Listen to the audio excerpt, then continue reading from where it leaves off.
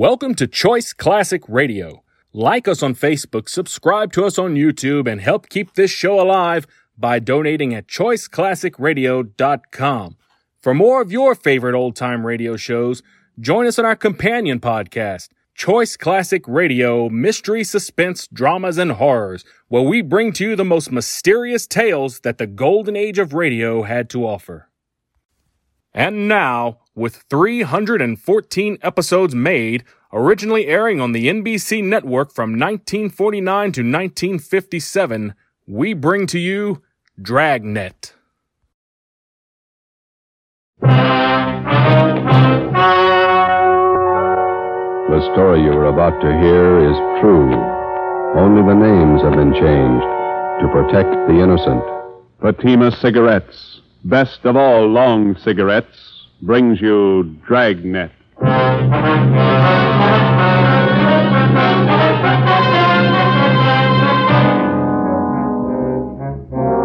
You're a detective sergeant. You're assigned to accident investigation, felony detail. In the early hours of the morning, a woman pedestrian is struck down by a hit-and-run driver. Your job, find him. If you want a long cigarette, smoke the best of all long cigarettes. Smoke king-size Fatima. Fatima is the long cigarette which contains the finest Turkish and domestic tobaccos superbly blended to make Fatima extra mild. And that's why Fatima has a much different, much better flavor and aroma than any other long cigarette. That's why Fatima has more than doubled its smokers coast to coast. So, enjoy Fatima, the best of all long cigarettes. It's wise to smoke extra mild Fatima. It's wise to smoke extra mild Fatima.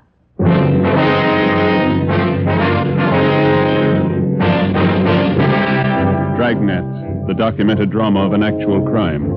For the next 30 minutes, in cooperation with the Los Angeles Police Department, you will travel step by step on the side of the law through an actual case from official police files. From beginning to end, from crime to punishment, Dragnet is the story of your police force in action. It was Monday, September 4th. It was hot in Los Angeles. We were working the night watch out of Traffic Division. My partner's Ben Romero. The boss is Captain Sullivan, Commander AID. My name's Friday. It was 12:45 a.m. when I got to the second floor at 123 South Figueroa Street. Accident investigation. The Record Bureau. Hi, Wanda. Hi. Sergeant Romero come back with you? I got a phone message for him. Well, he's over at Georgia Street. He'll be back in a couple of minutes. You got time to take a 15-7? Sure. I got some additional information on a hit-and-run felony. All right. Pretty warm up here, isn't it? Mm-hmm. Coffee over there if you want it. No, thanks.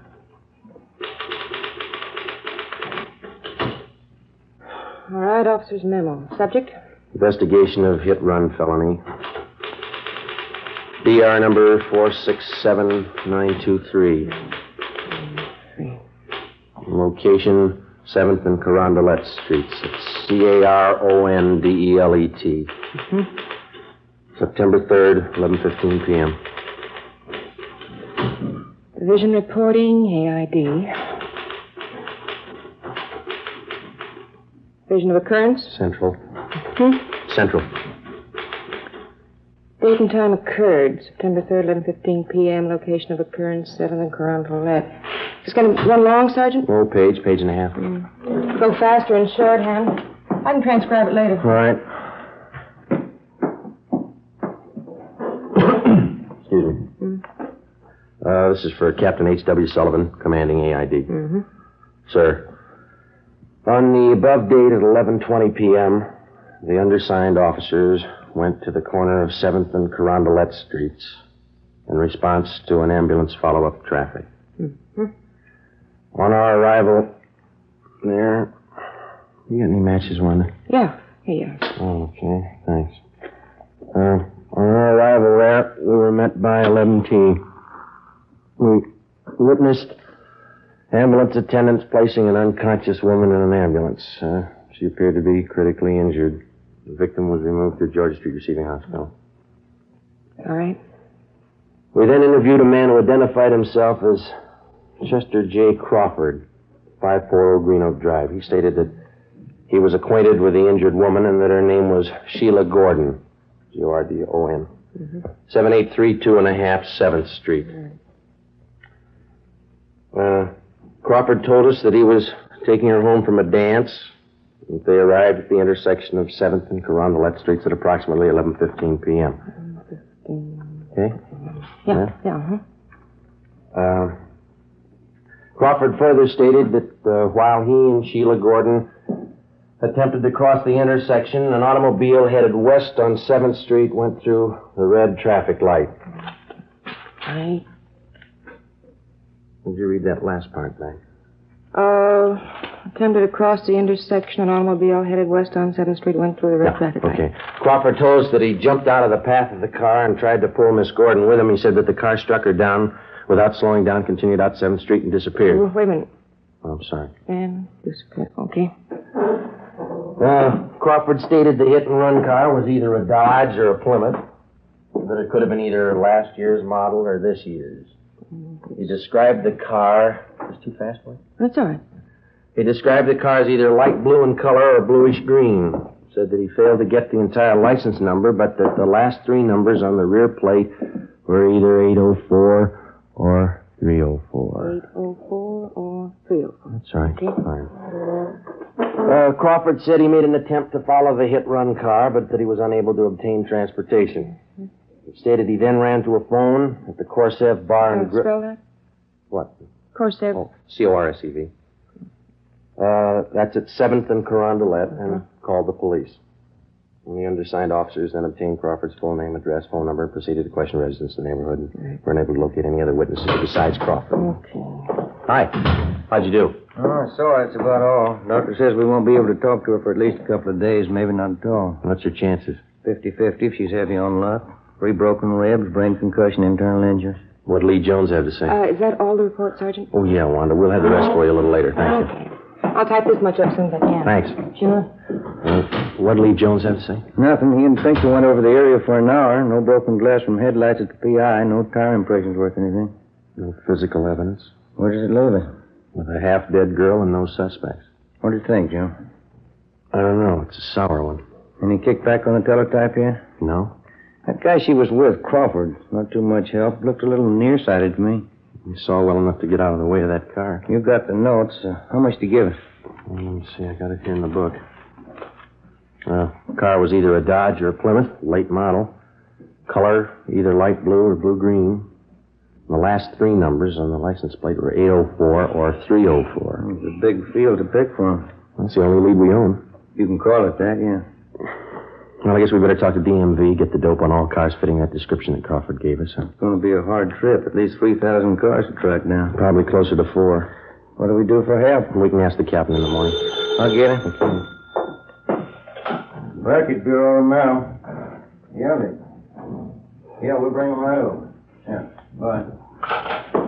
Lee Jones again. Yeah. Says he wants the clothes Sheila Gordon was wearing at the time of the accident. He figures when she got hit, her clothes must have left fabric marks on the front of the car. Well, it might work. There's only one trouble. What's that? You can paint off fabric marks. Well, it's a long list. Let's take it from the top. Yeah. Find the car.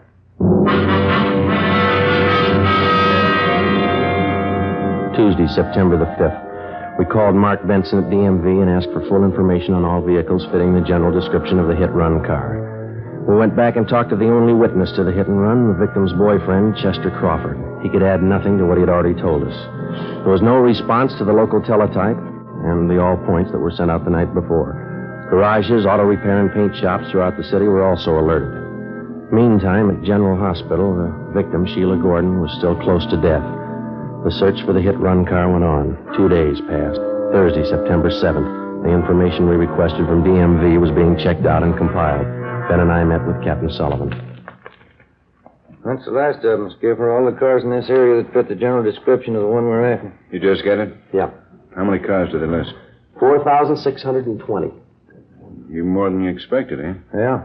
No chance at all of narrowing it down? None that we can see, no. Terrific order. Well, we tried to figure it from every angle. Now we can do it 2 ways. Yeah? We keep the alert on for the hit-run car around the divisions, all the garages in town, the auto repair shops. In other words, we can wait it out. Maybe we'll get the guy, maybe not. Yeah? Or we can check out every one of the cars on this list and the registered owners. Well, the fresh way isn't going to do the job. We know that. 4,600 cars. How much help will you need? About 30, 40 men. How long? A couple of weeks, maybe more. All right. I think I can get them from Metro Division.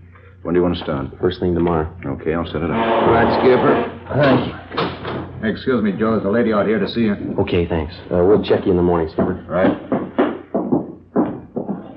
That's her over there. Thanks. My name's Friday, ma'am. This is Sergeant Romero. How do you do? I'm Dora Lytell, Sergeant. I'm Sheila Gordon's landlady, the girl in the accident. Yes, ma'am. Well, Mr. Crawford, he was with Sheila that night. He told me about you, and he said he thought you might be able to help. How do you mean? Well, it's a long story. You see, when Sheila Gordon first came to live at my rooming house, she was a good girl like the rest. Lately, well, her being sick now and all, I don't like to say it. Yeah? Well, frankly, last few months before the accident, Sheila just went bad completely. I don't think I follow you, ma'am. Oh, you know, carousing, all kinds of men, visitors, had a different man in her apartment every night. Well, we're investigating a hit-run case, ma'am. Sheila gets out of the hospital. We could talk about her when she's sick like this, but when she's all right, I don't want her back in my rooming house. I'm afraid that's none of our business either, ma'am. But if you could talk to Sheila, persuade her to move from my house, I don't want any wrangle with the rental board again. Couldn't you talk to her? Besides, there's nothing we can do, ma'am. You better talk to her yourself. It'll just be another row like the last time. Shameless woman. I don't want Sheila Gordon back in my house. I'll go to that hospital myself and tell her. She's a pretty sick girl. It's not my fault. Go right over to that hospital and tell her what I think of her. She's hurt pretty bad. So am I. She's hurt me. What's the difference? You haven't been run over by a car.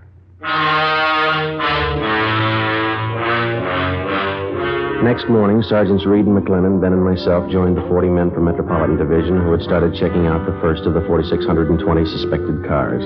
The detail was broken down into teams, and each team was handed a list containing the names of 100 registered car owners. It was a long job and a dull one. Dozens of people weren't at home when we called.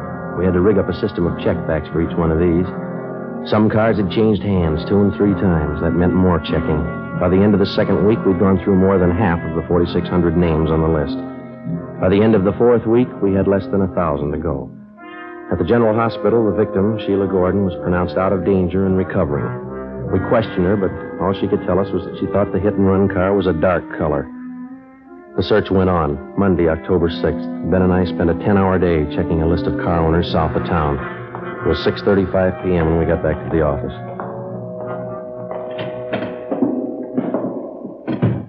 Hi.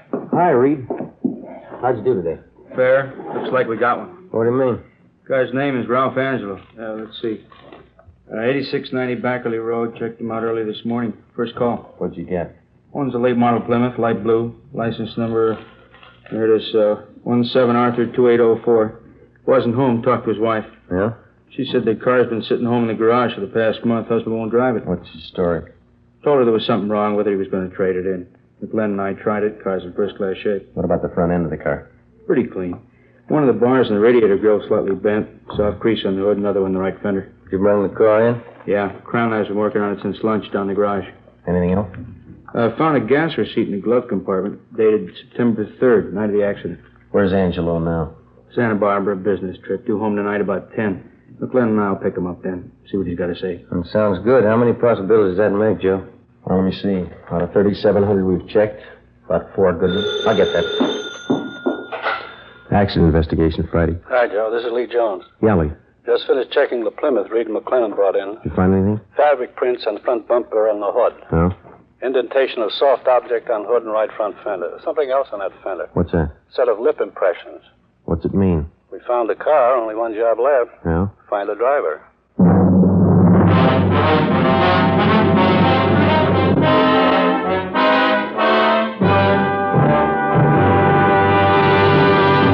You are listening to Dragnet, the case history of a police investigation, presented in the public interest by Fatima Cigarettes. If you smoke a long cigarette, it will be in your interest to listen to a typical case history of a Fatima smoker. It's the case of attorney R. Michael Charters, member of the New York Bar, and this is his actual signed statement. Lawyers are always working against time.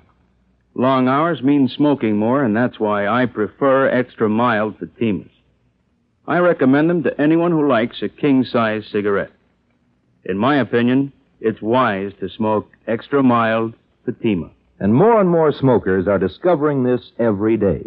Actual figures show Fatima has more than doubled its smokers coast to coast. So enjoy Fatima yourself. The long cigarette, which contains the finest Turkish and domestic tobaccos, superbly blended to make it extra mild. You will prefer Fatima's much different, much better flavor. You will agree. It's wise to smoke extra mild Fatima. It's wise to smoke extra mild Fatima. The best of all long cigarettes.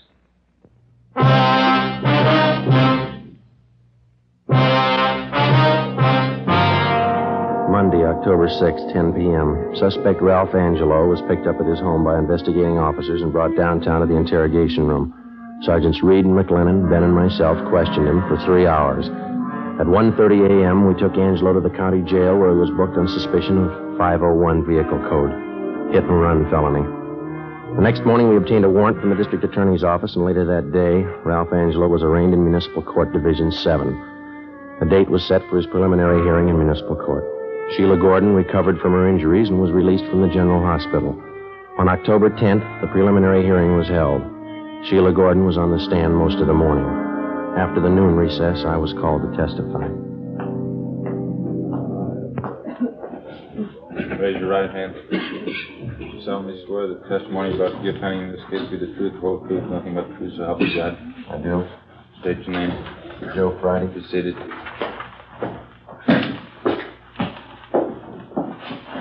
State your name, please.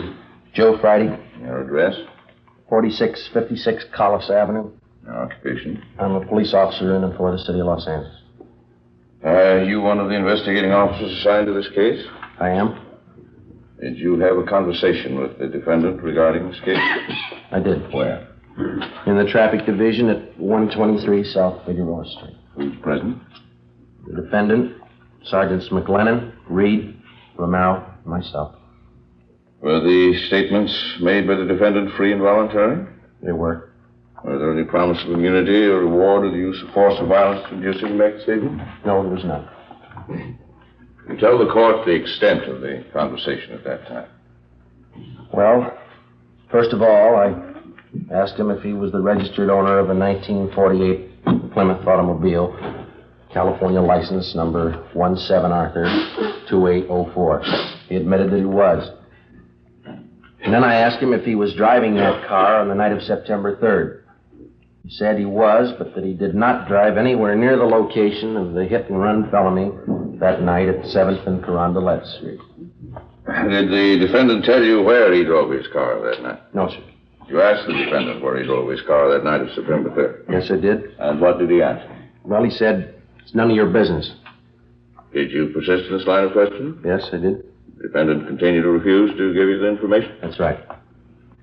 Did the defendant state where he was on the night of September 3rd, between 10 p.m. and midnight? He refused to tell us. You advised the defendant at that time that his car had been impounded for investigation? That's right. Did you advise him that several points of incriminating evidence had been found in the car? Yes, we did. And what did he say in answer? Well, he said, you can't prove a thing. I wasn't near the place. You can't prove a thing. Was that the extent of the conversation between you and the defendant? It was. Thank you, that's all. Counsel for defense? No questions, Your Honor. Leland Jones, come to stand.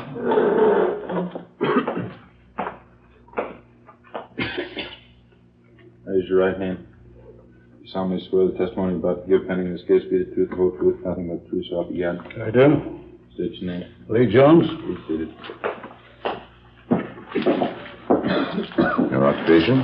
I'm a police officer in and for the city of Los Angeles. What particular detail are you assigned to? I'm a lieutenant in charge of the police crime laboratory. Well, counsel for defense stipulate the witness is a qualified forensic chemist? So stipulated. Mr. Jones, you are the commander in charge of the police department's scientific investigation division. Is that correct? Yes, yes. Jones, I will show you a photograph of an automobile. California license number 17A2804 to be marked People's Exhibit C. Have you ever seen this car before? I have. Where and when did you see it, please? I saw it at the Traffic Division Garage, 123 South Figueroa Street, Monday, October 6th this year. Did you make examination of this car at that time? I did. What did the examination consist of? And what were your findings? I made a systematic examination of the car using oblique lighting from a 500-watt photo flood lamp and a bell-type reflector. I found the following evidence. On the front bumper of the car, I found fabric marks consisting of 51 threads to the inch. I then took a perpendicular photograph of those marks with a copy camera. Here is a photograph of that portion of the bumper containing those marks. Well, I wish this photograph be marked People's Exhibit D for identification. Let it be so. You proceed, please, Mr. Jones. What else did you find in your examination of the defendant's car? I found fabric marks on the cowling of the car, extending back under the hood. These marks were made by fabric having a weave of 38 ribs to the inch. I have here a photograph of those marks. Thank you. I'm going to ask this photograph to mark People's Exhibit E. So, Mark? What else did you find in your examination of the car, Mr. Jones? I also noted an indentation in the right portion of the car's hood. It had the appearance of having been made by a soft object enclosed in fabric striking the car. Would a human body struck by a car make such an indentation? Yes, it would. Here's a photograph I took of that indentation on the defendant's car. I'm going to ask this photograph to mark as People's Exhibit F. So marked. All right, continue, Mr. Jones. On the top of the right-hand fender of the car, I found a lip imprint in red lipstick. I lifted that print with a piece of cellophane tape, then placed the tape on a plain white card, which I have right here with me. Thank you. Ask this card to mark People's Exhibit G. So marked. Now, Mr. Jones, these pieces of evidence which you found on the defendant's car, did you compare them with other objects? I did. Will you please state what comparisons you made and your findings? Well, in the first place, I find that the fabric marks in People's Exhibit C, taken from the bumper of the car, has the same count per inch as the stockings worn by the victim, Sheila Gordon. Secondly, I found the fabric marks shown in People's Exhibit D from the cowling hood of the car to be the same count per inch as the coat worn by the defendant.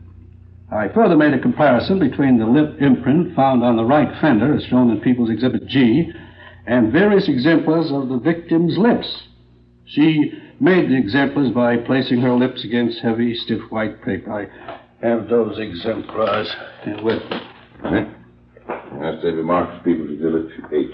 So marked. Now, may I ask, how did the lip imprint taken from the defendant's car compare with these sample imprints made by the victim's lips? I found that there were 17 points of similarity between the two. These points of similarity consist of various small lines or wrinkles which match identically, as may be seen in the photographs. Jones, do you have an opinion as to the origin of the lip imprint on the defendant's car as shown in People's Exhibit G? I do. What is that opinion? It's my opinion that the lip imprint on the defendant's car, as shown in Exhibit G, was made by the lips of the victim, Sheila Gordon.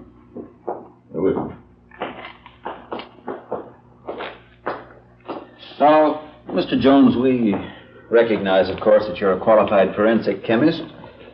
But are you going to set yourself up as an expert on women's lips, too?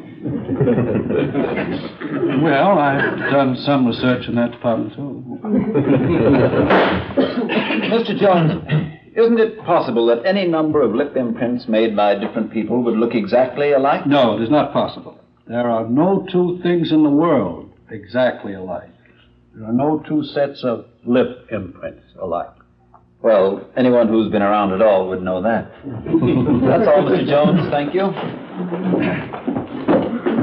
The people's case, Your Honor. Counsel for the defense? We will not offer any defense at this time, Your Honor. It appears to me that a felony has been committed and reasonable cause to believe that the defendant committed it. The defendant will be held to answer in Superior Court. Tuesday, November 4th. Suspect Ralph Angelo was arraigned in Superior Court, Department 88, and the date of his trial was set for December 1st. During the weeks preceding the set of the trial, we worked with Lee Jones in the district attorney's office preparing the case against Ralph Angelo. 2 days before the trial opened, we had a visit from one of the men from the DA's office, a process server. Hi, Bert. Hi. We got trouble. Yeah? Sheila Gordon's disappeared.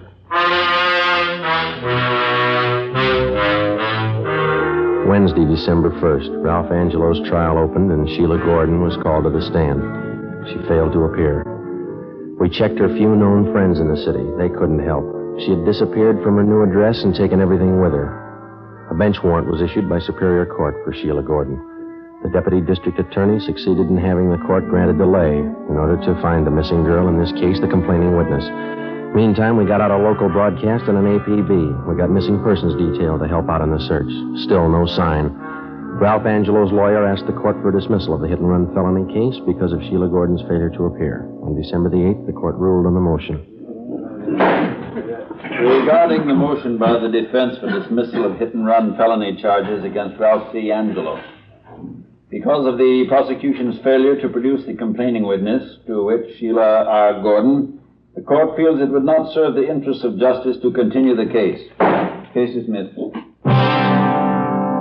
The search for Sheila Gordon went on. Behind us, we had logged 3 solid months of police work, checking and running down more than 4,000 cars. Hours of labor in the crime lab. More hours pounding the pavement, questioning people, checking, rechecking. Without a trial and a conviction, it didn't mean a thing.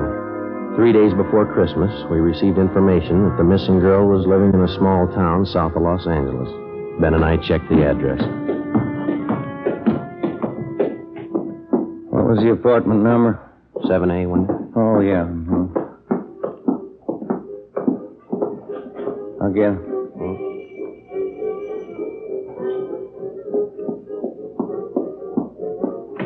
Yeah?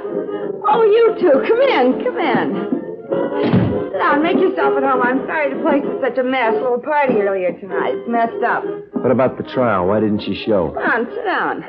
See, I'll tell you what. I'll freshen up a little, put on some makeup. What about the trial? I didn't have anything against the guy. I didn't mean to run me down. You wouldn't happen to have a drink on you, would you? You know better than that. Why didn't you show up at the trial? I told you, I didn't have anything against the guy. What was it, a payoff? Look, why don't we go out and get something, then we can come back and have a party. How much did he give you? $50. He was awful nice. You agreed not to show in court. I didn't have anything against the guy, that's all. Better get your coat. Why? That's what the court wants to know. You're taking me in. Why? Is there any law against forgiving? Yeah, when you get paid for it.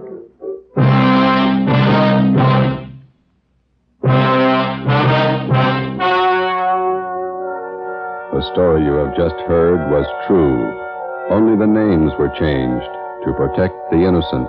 On February 3rd, trial was held in Superior Court, Department 88, City and County of Los Angeles, State of California. In a moment, the results of that trial. It's amazing how many long cigarette smokers are changing to Fatima. Here's the actual report. From coast to coast, king-size Fatima has more than doubled its smokers. Yes, more and more smokers every day are discovering that Fatima is the best of all long cigarettes. Long cigarette smokers find Fatima has a much different, much better flavor and aroma. Long cigarette smokers find that Fatima is extra mild because it's the long cigarette which contains the finest Turkish and domestic tobaccos superbly blended to make it extra mild. So enjoy extra mild Fatima, best of all long cigarettes. It's wise to smoke extra mild Fatima. It's wise to smoke extra mild Fatima.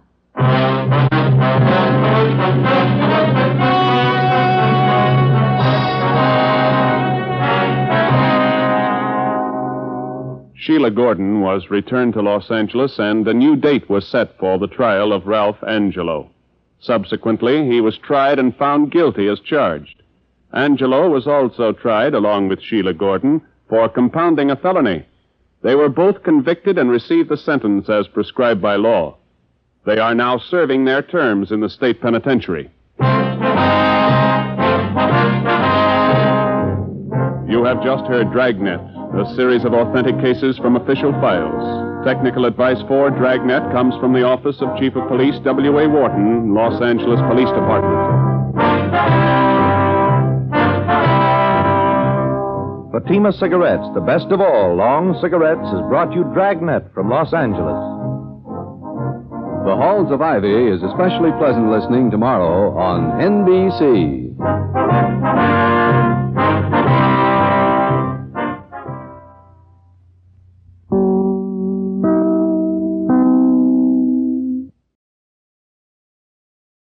That concludes today's episode. We'd like to thank you and remind you to donate at choiceclassicradio.com. Remember, your donations make episodes like this possible.